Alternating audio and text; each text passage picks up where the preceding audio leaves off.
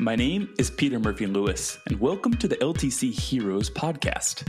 Join me on this journey as we deep dive into how long-term care leaders, like you, are overcoming obstacles with unparalleled solutions. I hope these curious conversations contribute to the care of your residents.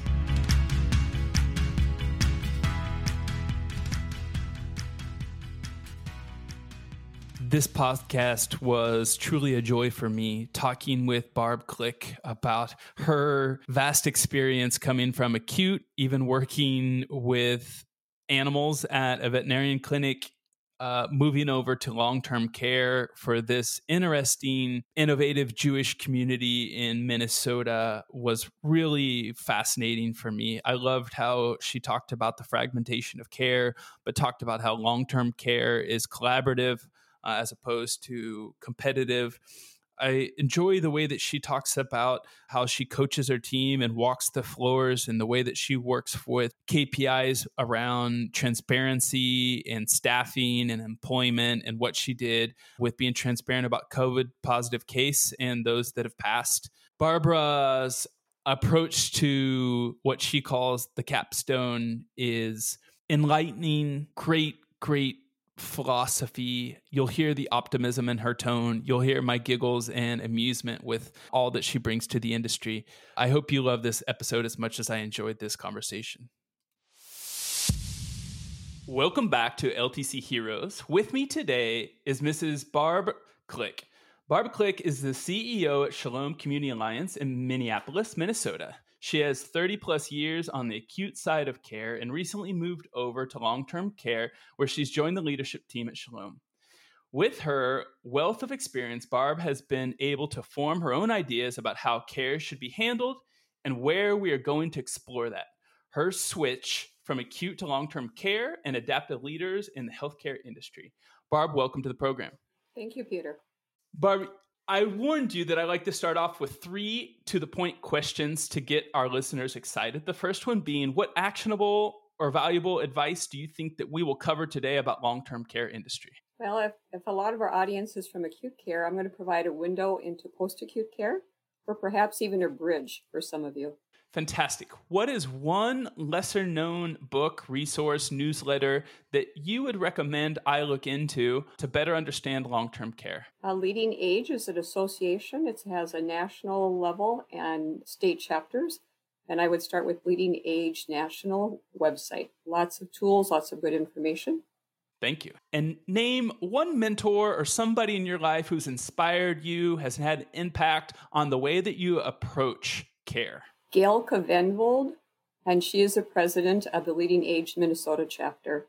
And she's been in this business about 50 years, and she is fabulous. She's a smart, bright woman, started out as a social worker, and she is just the collaborator, and we're 1,000 members strong in Minnesota. And so Leading Age Minnesota chapter has wonderful information on that's available to anyone.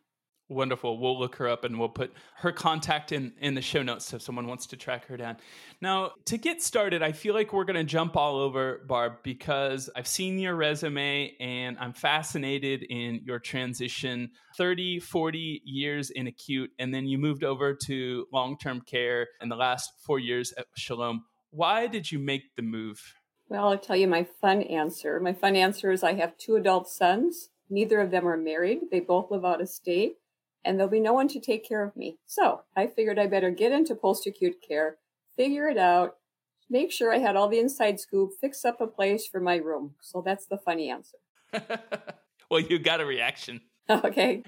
And what's the professional answer? The professional answer is, I worked in long-term care when I was a new grad as a nurse. And a friend of mine, my close friend that I swim with all the time, her father died, and he lived at a long-term care facility. This is about 5 years ago in January, and I went to the facility because they had a celebration of life for Warren's life. And as I was sitting there, it just kind of washed over me. The residents, the connections, the long-term relationships with the family members. And I thought to myself, wow, I really miss this. Boy, would I like to come back and do this. This was on a Tuesday, and I thought to myself, fat chance. I haven't been in post-acute care for 40 years. And on Friday, a headhunter called me about this position.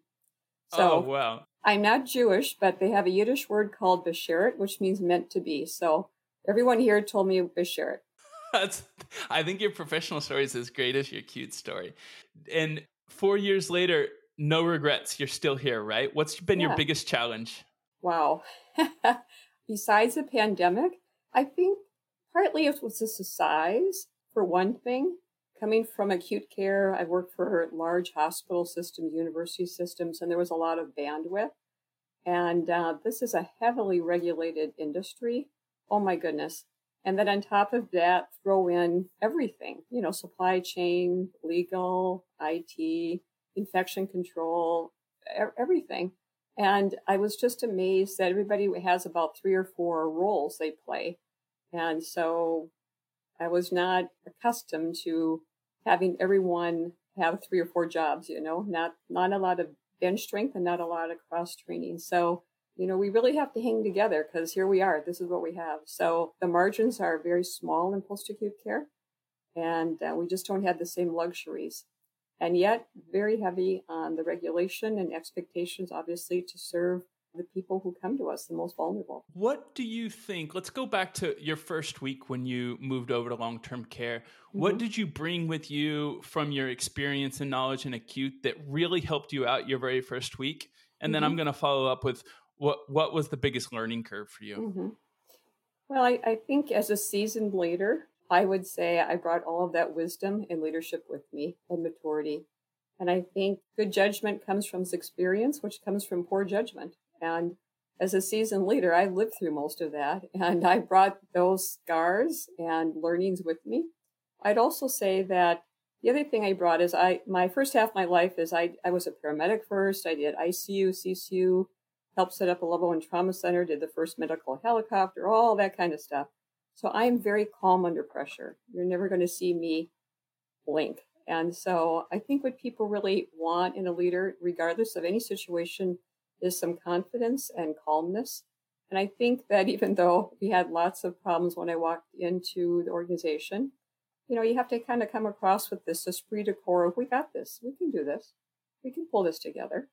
And so you have to kind of reignite people's passion and vision and inspiration and, just keep moving forward and taking those small wins. So I really think it took a lot of my skill set. I also have an MBA, so I use my nursing skills, I use my business skills, and I think my years of experience and pulled it all together. And again, I don't have everything, but I think it helped. I just wrote down like 7 follow-up questions, and I don't know what order to go into. Okay. I think that I'm going to go on a small tangent. What about your MBA prepared you to be a CEO? And let's dive into specifically the LTC, the LT long-term care side of things. What are the margins that you're looking at? What are the cost containment issues that you run into? How did you learn reimbursement? What's the data you're using? I'm guessing a lot of this came from the way that you see the world from your business development and your MBA. Well, I would first say I think you're going to find more CEOs with a clinical and a business background in healthcare. I personally think that's the right way to go. And years ago, when we started promoting physicians into leadership positions, I actually worked at a university here local and was kind of on a pro bono committee to kind of move them through some of the leadership skill sets and the cohort training so they would need. And so if you keep quality in the center of everything you do, quality of care, quality of services, quality of life, and quality of employment, then you can bring these lenses forward. And one lens is clinical and the other lens is business. In nonprofit, money is expected, but it's not everything. But you have to be able to meet payroll and pay the utilities and keep the lights on, right? And have some money for investment. And the same thing clinically, sometimes you have to make decisions that are not financially in the best interest, but it's the right thing to do. Or it focuses on the quality and it really sends a strong message. So I think you have to use that lens of both clinical and business, but leading with the quality as the centerpiece. So I would say that served me well. And when I went back to get the MBA, when I was thinking of the master's, I just did it because I knew healthcare was all messed up. So I just wanted to go and learn how other businesses operated and what could I take and apply back to healthcare to try and move it along. So that's kind of the beginning. Do you want me to keep going on some of those other questions? This is fantastic. Feel free to take it any direction you want. Okay. Well, I think one of the biggest changes is reimbursement. So if you think about A lot of long-term care people are in Medicare or Medicaid. That's the government. Okay. When you're working in acute care, we certainly have government payers, but not as heavy typically, and we have more commercial, right? And the commercial, right or wrong, really offsets your self-pay and your government pay. Well, we don't have that luxury. We have some self-pay, but and a little commercial is coming along with some of the Medicare Advantage and programs, etc. But when you're heavily dependent on the government, whoa, you know, things can change in the blink of an eye. Who's in office? Where's the state budget at? So on and so forth. So it's a real different reliance, and the partnerships do not come as easily, because the way out of all this mess we're in is really more partnerships between payers and providers and the consumers. And the government, like it or not, is just a harder partner to work with than some of the commercial payers that are local. So that's that. Data, a lot of long-term care didn't even have electronic medical records. I mean, they're just coming along with that, because think about it, very expensive. When I worked in acute care, there were federal dollars that really incentivized us and gave us reimbursement the more we put electronic medical records in place, right? You remember that. There's none of that in post-acute world. So, how do we keep up with all that? How do we keep that all going? There's certainly some dollars at the state that helps, but it's not enough. And then you take it the next step. You first have to have things standardized and electronic, records and so on before you can even start pulling data, to start using data. And so then you can say, well, where is the data analytics? Well, there was very little, because there wasn't anything automated. So the basics were in place, I believe, around falls and wounds and, decubiti and different things like that. But the things that we really need to pull healthcare forward are still not easily available. Total cost of care by a episode or a chief complaint or a diagnosis, data that would help you with predictive modeling. If you took an admit in from the ER, knowing the acuity level or what kind of polymedications were they on, how many admits or ED visits in the last 6 months, how do you help predict risk and the complexity? Because care coordination or care for one person is going to be different from someone with a higher acuity. So most of that was all missing in post-acute world. And certainly it was missing for moving into more risk-based contract negotiations. You mentioned care coordination. Mm-hmm. Will you tease that out? What does that mean for you, and what does it encompass? Well, care coordination to me means really providing the right services. And notice I didn't say just clinical, the right services at the right time, in the right order, in the right setting for that person's needs. And I found out early on when we started working on care coordination that it didn't always take a registered nurse or licensed practical nurse. Social workers are extremely valuable. And there's even places who use trained high school graduates, I should say. A lot of it is around community resource. So do you have your right equipment? Do you have a ride to your appointment? Do you have food in your home? Do you have your medications available to you? So a lot of care coordination is making sure we coordinate all of those pieces together. And then it's around transitions of care. If I'm going from primary care to the emergency department, to home, or back to transitional care, or, all that stuff.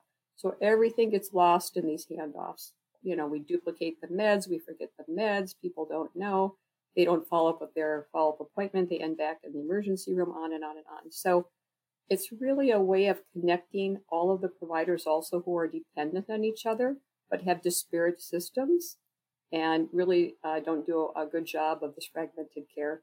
So care coordination really can be the glue to keep that together, and really can be the lifeline for the patient, for the resident. I love the concept of care coordination, but and I am an optimist. I don't know how we're going to get there. If things don't change, what are you doing at Shalom to improve coordination without waiting on the rest of us, waiting on software, waiting on the government, waiting on your community? What is your team doing to bridge those gaps? Well, the dollars are scarce, but we're very fortunate to have some strong community supporters, and we can write grants for that. And I work in Shalom, which is a Jewish environment where all are welcome. We have some wonderful Jewish agencies who have helped us with some dollars, knowing that healthcare has to be different, especially since the pandemic. And we're starting up a pilot around remote monitoring. So how do we wrap services around the customer or the consumer wherever they are? And that could be on our campus in assisted living or independent living. It could even be off the campus. And how are we monitoring? And again, it could be by congestive heart failure or diabetes or pain management or something. How are we managing their pulse oximeter, their O2 sats and their weight and their blood pressures and their blood glucoses and so on? And then how are we really just monitoring them by variant? And where people have a change, how do we intervene before we have to call 911 and send them to the emergency room? No one wants to do that. No one needs that expense or that bad experience. So how do we intervene sooner, quicker? It's a better experience. It's a better quality of life. And I'll tell you, it saves a lot of money.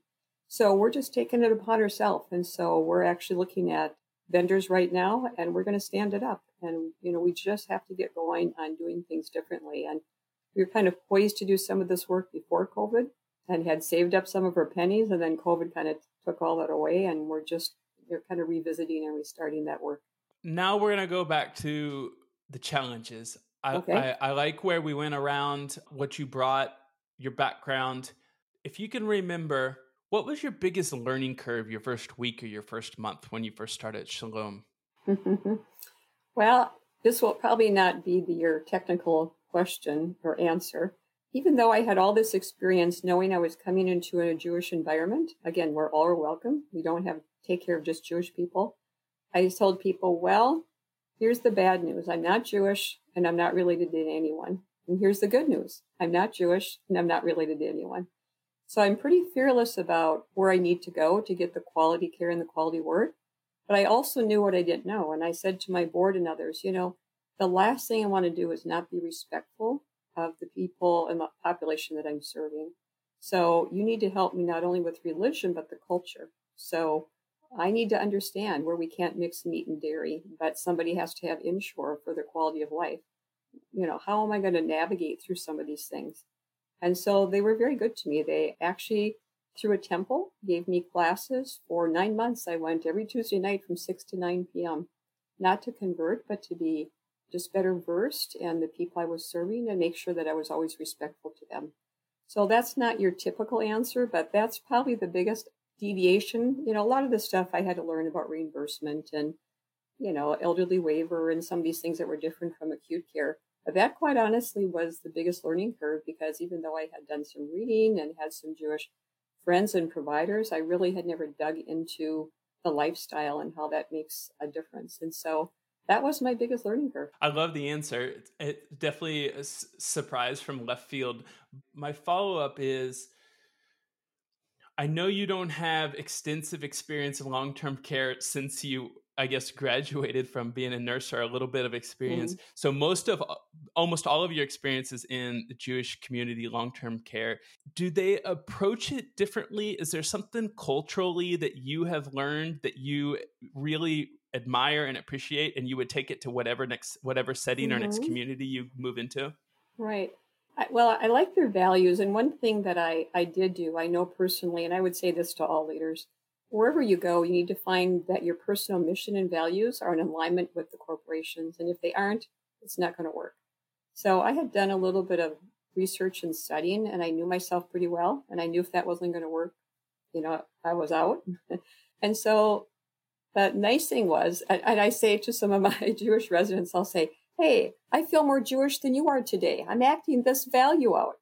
So my values are very much in alignment. And so that really has helped. They have a great holiday that really is a holiday around forgiveness. And I really like that a lot, because I think so much of the world, psychosocial is a big aspect to everyone's life, especially to your health. And if we can all learn to forgive and move on a bit, that's very interesting to me. And I also think that one of their values is really honoring their fathers and mothers. And I think that ageism is alive and well in the U.S. I mean, we're doing everything we can to look young, to stay young, to, not tell people our age, to avoid becoming invisible. And I always say, you know what, my seniors used to be Google, and now you all are discarding everybody. It's quite maddening. And so I love the Jewish values of repairing the world is another one of their values, and honoring their mothers and fathers and taking care of them. And I think we could all follow suit. That's a great reply. I would like to move around or move back, I guess, a little bit into the leadership. I know when we had a chat beforehand, you said that what you had learned from COVID had to do with a new form of leadership. I think the word you used was adaptive versus technical. Can you elaborate on that and what that means to you? Sure. So if you've ever read any of Heifetz, he's really the author around adaptive and technical learning. So what happens to most of us and how our brains work is a problem comes before you, and you immediately kind of start scanning and go, well, I've seen this before, or I have a pattern, or I know what to do, and here's how you do it, right? And when an adaptive problem comes before you, we keep usually trying to throw technical fixes at it, and it doesn't work, and it never goes away. So that's really kind of your number one thing. And a leader, I think, who is less experienced doesn't recognize when this is no longer a technical problem, and you have to kind of give up what you knew. And I would offer to you that the pandemic became an adaptive problem for all of us. There's components of it we knew, but this was a whole new playbook.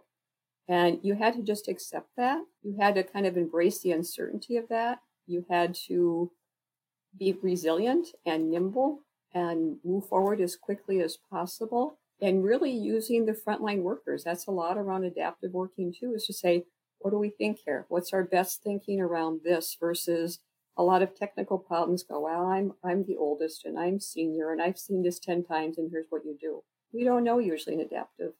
And he also talks about getting up on the balcony. I use that a lot. You got to get up on the balcony and kind of look at things. Then you got to get down on the dance floor and roll up your sleeves and do it.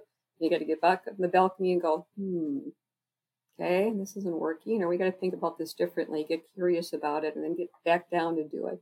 So I think adaptive leadership, we've all gone through this in some way or fashion, but we have lived it in spades and long-term care. When you run into a problem and you've thrown all your technical knowledge at it and you realize it's not working and you need to take a step back, can you give me a specific example where you've had to be adaptive? Who do you turn to? How do you react, viscerally and mentally? How do you do it? And give me a specific example if you don't mind. Well, I'll go back to the pandemic. It was March 10th a year ago when I said, this is a real deal. I've lived through the coronavirus, through avian flu, through SARS, through MERS, and I knew this was different. Asymptomatic shedding just threw everybody for a loop, right? And it was deadly, but not too deadly. So it killed people, but it didn't kill everybody off. And so we kept spreading and spreading, and we didn't know who was spreading. And we had no tools, and no one was there to help us. So I called my team together, a few of my senior leaders, and I said, this is it. And a few of them said, oh, Barb, this is going to go away in a month. I'm like, no, this is it. And I said, all right, starting tomorrow, we're going to stand up a command center. And they're like, what? I said, starting tomorrow, command center. Get in the phone, get people on. We need all our best thinkers because we have our work cut out for us. So that's an example of adaptive leading. I didn't know what to do. I didn't have all the questions. I didn't have all the answers, but I knew collectively we could do it. And I knew we had to come together and figure it out. So does that help? That's a fantastic example. Can we back it up 2 days beforehand? March 8th, what were you trying to do? March 9th, what were you trying to do? And can you remember when you started to realize, I can't do this alone with the traditional, with all of your methodologies and all of your tools you had before? Well, and it wasn't so much, I think I knew in a blink I couldn't do it alone. I knew the magnitude of what this could scale up to. I think what took convincing for me is, was this the real deal? We had a president of the United States, let's be honest, who was saying, oh, this will go away, don't worry, right? We didn't really have any strong leaders standing up there, going, we got to get going. And so it really, unfortunately, I think a lot of lives were lost because of that. But we were on our own trying to work through our own algorithms of, is this the real deal? Is this going to go away? Do I need to take this more seriously? And if you talk about preserving life at all costs, which is probably my number one role here at CEO for the people who live here and the people who work here, it was more of I had to convince myself because you don't want to ring the alarm and push the bell too often, but I had to really say to myself, okay, is this it? are you going to really ring the bell on this and you're going to really get everybody going? And so that took more of the time to convince me with the little science and the judgment and the experience I had to ring the bell. So that's what I needed more than I couldn't do this alone. I knew immediately this was going to be so huge that there's no way I could do it alone. Now I could put in my expertise of command center and incident, debriefing, and I did all this emergency medicine, stuff for years. I could bring that to the table. I did not have all the answers. I like the ring the bell example. And I don't want to put words in your mouth, so correct me and take me down your mental process. But I can imagine myself being afraid of ringing the bell and being wrong and being embarrassed. What was going through your mind when you had to convince yourself, this is real, this is legit, I'm going to ring the bell, and even if I am wrong, it's worth it? Yeah, well, you don't have the advantage I do. I came from emergency medicine. When you hear hoofbeats, you never think horses, you think zebras. I don't know what that means. It means you think something different, something worse. So okay. I don't think just the average stuff. You always think, so no one ever wanted to be my kids. I have two boys. They go, well, I want to go do this. I'm like, well, here's what I saw once and here's what could happen. So I'm always, here's the worst case scenario. And then you work backwards, right? When you go to the ER and you bonk your head and they do a CAT scan and observe you and on and on and on, they're working from the worst scenario backwards, correct? And they're ruling everything out. They don't go in and say, oh, we think you're fine, go home and call us if something, I mean, they do, but usually they work them out. That's kind of what this algorithm was about. You got to go for the worst scenario, and then you have to work yourself backwards. And if I was wrong, I was wrong. I mean, you got to take risk as a CEO. But again, if my number one job was to preserve life, then I had to go for the worst scenario. And the worst scenario was this thing was going to grab hold. We weren't going to be able to, corral it. And we better get going as fast as we can to figure out what we can do. So I didn't have any hesitancy about I could be wrong. I'm like, I could be wrong. I mean, that's part of being leadership. But I would have been more wrong not to take the risk. There's a choice by not choosing, and that wasn't the right path. Going through your resume, I see that you worked in, is it the Center of Veterinary Medicine at the University of Minnesota? I think you're the first person I've interviewed with that experience. What did you learn from that, and both personally and professionally? Well, first of all, I love animals, so it was a gift to be able to work there and bring some of my skills there and hopefully add some value. I always knew there was value in the animal-human bond, but I really learned more about that. And I also think that that's still true today. I mean, look at the healthcare industry. Holy mackerel. The world is flat. Families are spread out. Animals become surrogate family members. But animals help. I mean, they reduce blood pressure, stress. I'll tell you, if you want to lose weight, get a big dog. The big dog doesn't care if it's 20 below. They're like, get your jacket on. We're going for a walk every day. They make you exercise. People who are isolated, it gives them someone to talk to, maybe someone to make breakfast for. They aren't supposed to feed people food, but they do. Someone to love up and touch and hold, especially if they've been living alone for a long time. Animals play a big part in people's life. And so that was really an enjoyment to see that. And actually, it was interesting. When I got there were a lot of complaints by the customers. And I was kind of looking at the trends and what they were. And then I thought, oh, I know what this is. It's grief. So animals, it's hard. And it's hard for some people. They have complex relationships. It was my mother's dog. This dog saved my life. I was a police sergeant. Here's my canine, but I have to be tough.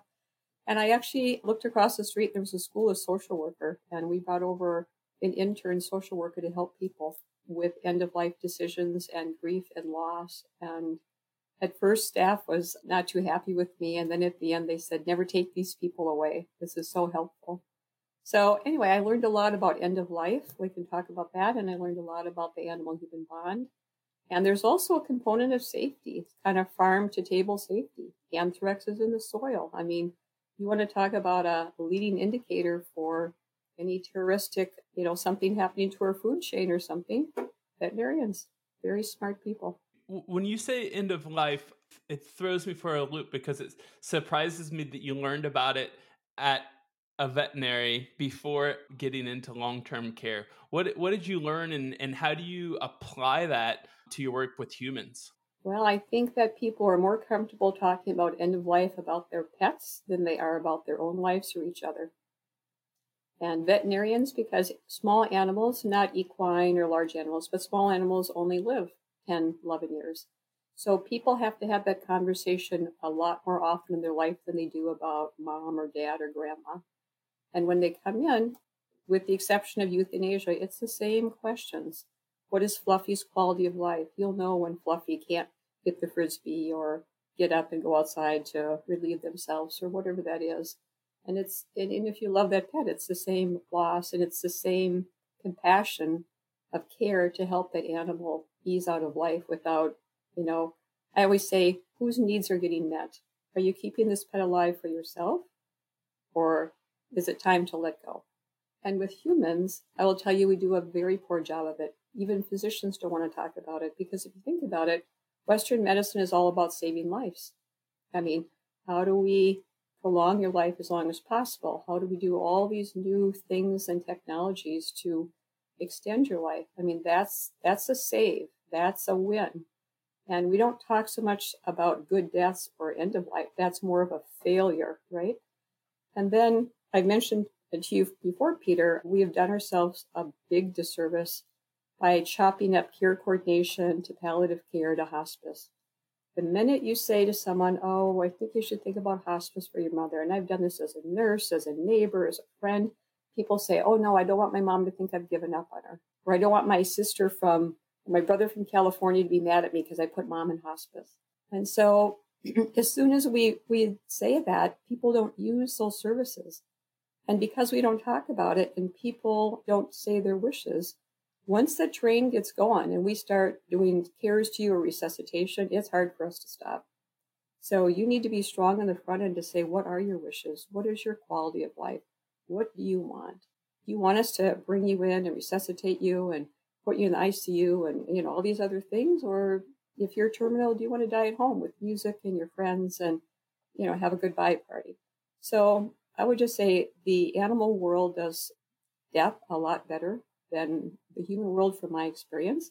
And I think the veterinarians have a lot to teach us. And I've actually been talking to a few of them over the years to say, when you talk about end of life, could you just pivot and say to the owners, and by the way, who would make your decisions for you if you no longer could? Could you look at the Honoring Choices website? And, that would be a gift to your family. Maybe you want to have that conversation. The other thing I'll tell you that you can do with animals, and I did this with my own son when he was about 18 or 19, he had his beloved cat, Tucker. And Tucker had a good long life and Tucker was dying. And when we went in and we talked about his quality of life and had to put Tucker down, I then pivoted to my son and I said, you've heard my wishes before about my end of life. I've been very clear with my children. But I said to him, I don't know about yours. So it was a really good time for me to say, what is your quality of life? And how would you like your end of life to be? So I think there's a lot to be learned from animals and humans. I love how in 5 minutes you were able to explain that. And I'm certain that there's a lot of people listening who can be like, oh, that like a light bulb's going off inside of our head. I'm glad you brought up your kids because as this conversation's gone along, I've started to think about kind of I can tell that you're strategic and you're visionary. I'm interested in what you look at so that make sure you don't get stuck in the weeds. What are your KPIs? Hopefully I'm going to surprise you with this question. Okay. Because you're kind of a CEO of your family. So I'm sure you have a KPI dashboard of your kids. You've been a CEO, so you have KPIs at a vet school, also in acute and also in post-acute. What were your KPIs when you showed up day one, and how have you transformed them to make more sense of where you want to take Shalom? Okay, those are good. That's a good question. Well, I had my little 90, 100-day plan, So this might surprise you too, but I think the world really moves around relationships. Without relationships, there's really nothing. I also think that in healthcare, there's a finite resources. And unless we really optimize and not duplicate, again, it's shame on us. And again, we're going to bankrupt the nation.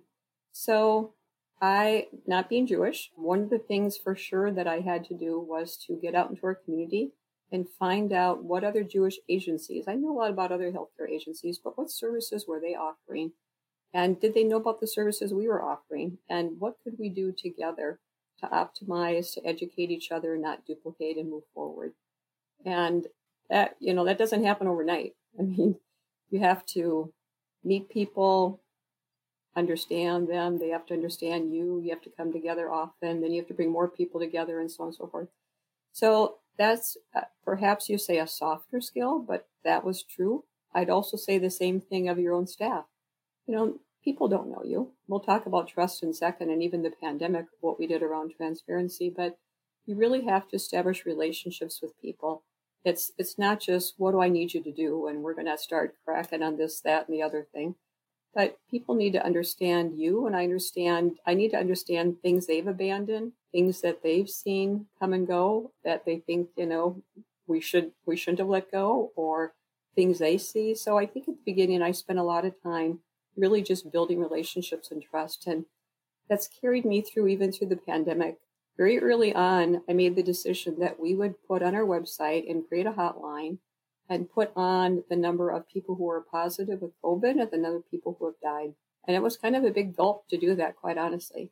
And I thought, it's the right thing to do. You want to know if you worked here, or if you lived here, or if you had a family member here, if you wanted to take your mother out, or bring them home, if you wanted to be admitted here, if you wanted to work here. And only through trust and relationships can you really get the partnership you need to move forward. For the pandemic was cooperation around pandemic. For the other goals that I had at the beginning, it really was a transparency and a trust where people believed that you cared about them and they cared about you, and we really cared about the mission together, and then you could move forward. So that takes a lot of legwork. And I can't underestimate how important that is, but it takes a lot to kind of get that all going.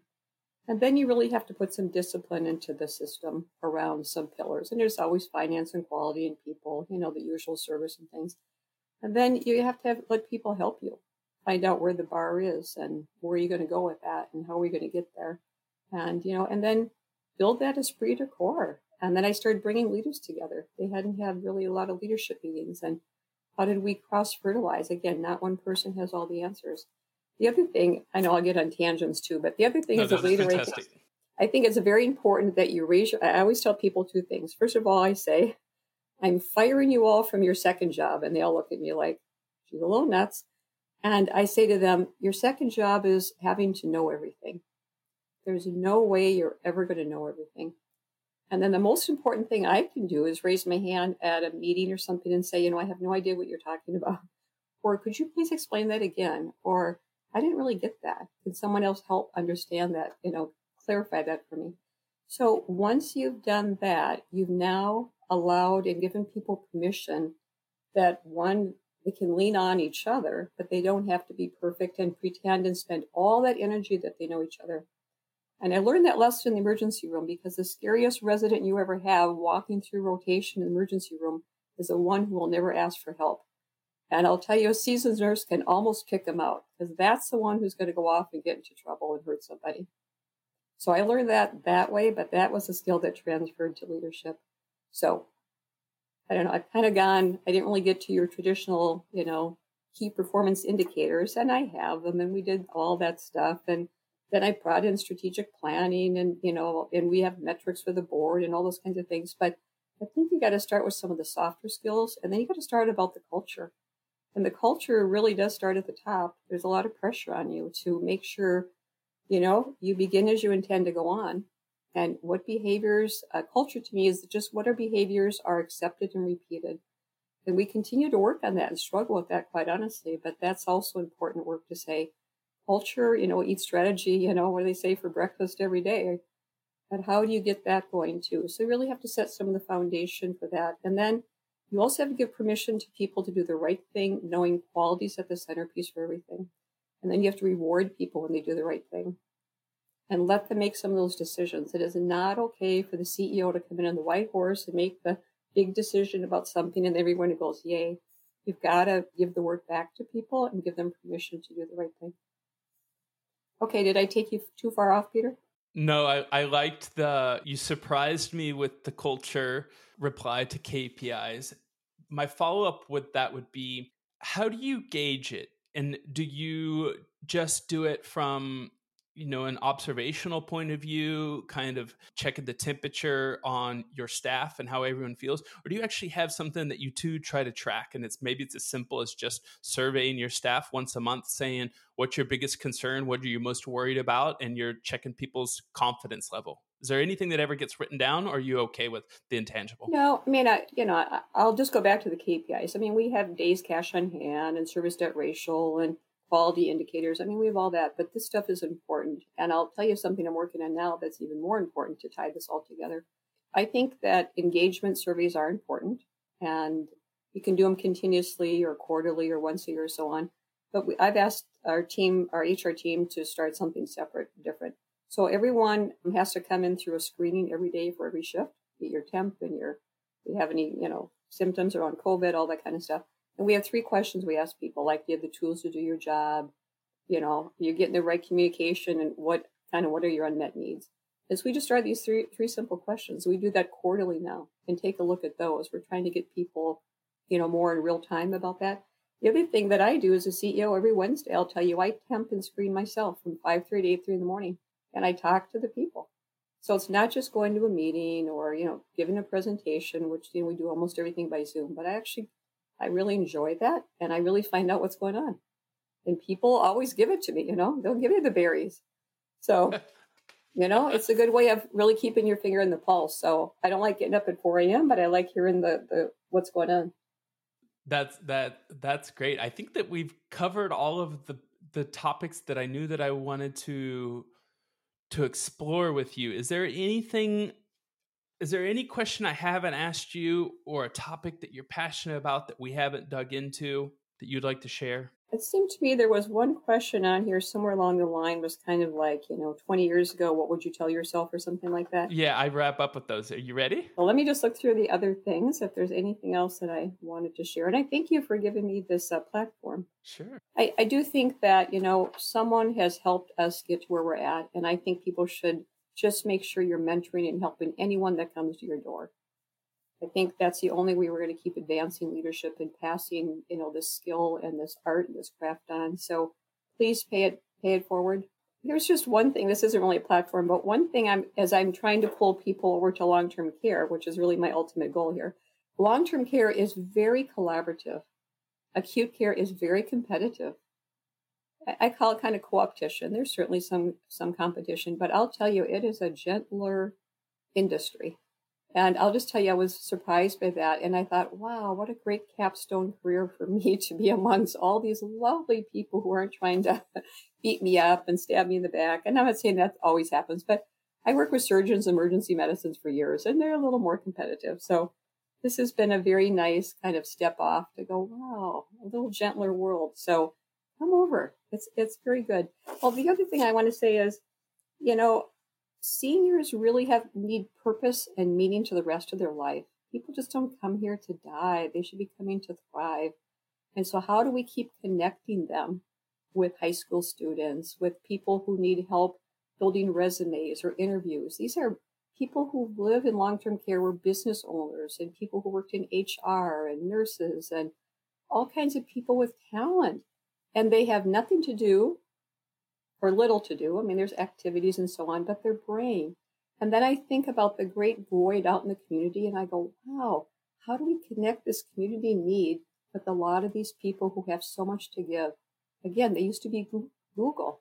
And so people should use them. And I've been working with the high school Vantage program, bringing more high school students in. We had someone who, he unfortunately passed away last year, but he's a Holocaust survivor. And his biggest wish to us was that he wanted to capture his story for his legacy. And these students came in and made a video of it. Can you imagine how powerful that was for them? Yeah, beautiful. That's what we need to do. We need to connect more people in need with our seniors. They have a lot to offer, and we have just pushed them to the side. It pains me greatly. I also think that people have sometimes you're in long-term care, I'm like, no, we're in long-term care. There's always something happening here. It's fun. I've been married for 38 years. I still have a 99-year-old boyfriend here. I mean, I love it. I had 3 boyfriends. I lost 2, but I still have one. I say to my husband, you better be on your best behavior, because I still got one in the wings here. But, you get to be with them and they have such history and that you can learn from them. And it is great fun. So I just really think we need to stop discarding our seniors and take advantage of what they have to offer. I also think the other dream I have, and I kind of started on this path and then, things kind of dried up, but you think of a lot of the research we did to advance medicine was really for people like maybe 70 years and younger. Well, I have a wall where we did a calendar where everyone who lived over the age of 100, we took their professional picture and put them in a calendar. People are living longer. And they have a lot of time and they want to help the communities and they want to advance medicine. So we really should be thinking of them for more research partners. And it could be medical devices. I'm not just talking about pharmaceuticals. I'm talking about other things. How do we help our seniors help us? Again, what's that collaborative relationship where seniors should be more tapped into for research? And again, I'm not talking about abusing them. I'm talking about where they have interest and where they can help out and advance medicine or advance a medical device or advance their own lifestyle. So those are just a couple of things that I think that I did touch on, but I think we have to pay attention to. I'm certain that I can say this for many of the listeners today, but it's been really inspirational to listen to you. Really, Minnesota's lucky to have you. Shalom is lucky to have you. I really feel like the podcast, you've really been a blessing. And man, you've changed my week. I'm happy to have wrapped up the week this way. Thank you. I'm going to surprise you and change my last question. Okay. Last question I normally ask, what advice would you give your younger self with what you know today? But mine's specifically going to be, what would you give your younger self? What advice would you give your younger self going into acute care, now knowing what you know after working in both sides of care? That's a hard question. I think the thing that I was more oblivious to working in acute care is a fragmentation of care. And I think coming to post-acute care really opened my eyes to how connected we really are, but how much we really have ignored each other. And I think I would have paid more attention to handoffs, relationships, partnerships, opportunities, if I had the knowledge I did now back then. But then, I was just looking what was in front of me. And I didn't have good peripheral vision around the continuum of care. And this, I've done pre-hospital, paramedic, and now I'm back in senior care. I've really gotten to see the range and the importance of healthcare all along the continuum. And anytime there's a break in that, we see the carnage from that and the expense. And so I just had even though I worked as a new grad in long-term care for a little bit, I didn't put the pieces together. Well, thanks for sharing that, because I know that there's some 20-year-old out there that's hearing that and they're like, "Oh, I'm not gonna wait 30 years to apply that and start to make changes early." And lastly, Barb, I know that there are going to be listeners who are going to want to reach out to you and follow you and see what you're doing with your vision. Where can we find you online? Well, two things. I would say LinkedIn, and it's Barb Klick with the K, K-L-I-C-K. And then look at our Shalom website. I think there's a lot of good news and blogs and a lot of good work being done here. And as we progress, again, this is the nice thing about post-acute care. We're all happy to share. How do we lift all the boats and improve care and quality of life for all the people we're serving? And so I would say pay attention to both those and look me up. We're happy to share and partner. And we're only on this earth for a short time, so let's make the best of it. Thank you so much, Barb, for joining us. And I look forward to following your work and your career. And thanks for all your inspiration. Yeah, thank you, Peter. Thanks for your time today. Okay, bye-bye. Bye-bye. Visit ltcheroes.com to join our Facebook group for nurses and our exclusive LinkedIn group for LTC owners. Visit ltcheroes.com for your exclusive access today. This episode was brought to you by Experience.care, the long-term care EHR backed by guarantees. Visit experience.care/guarantee to get your free profitability consultation today.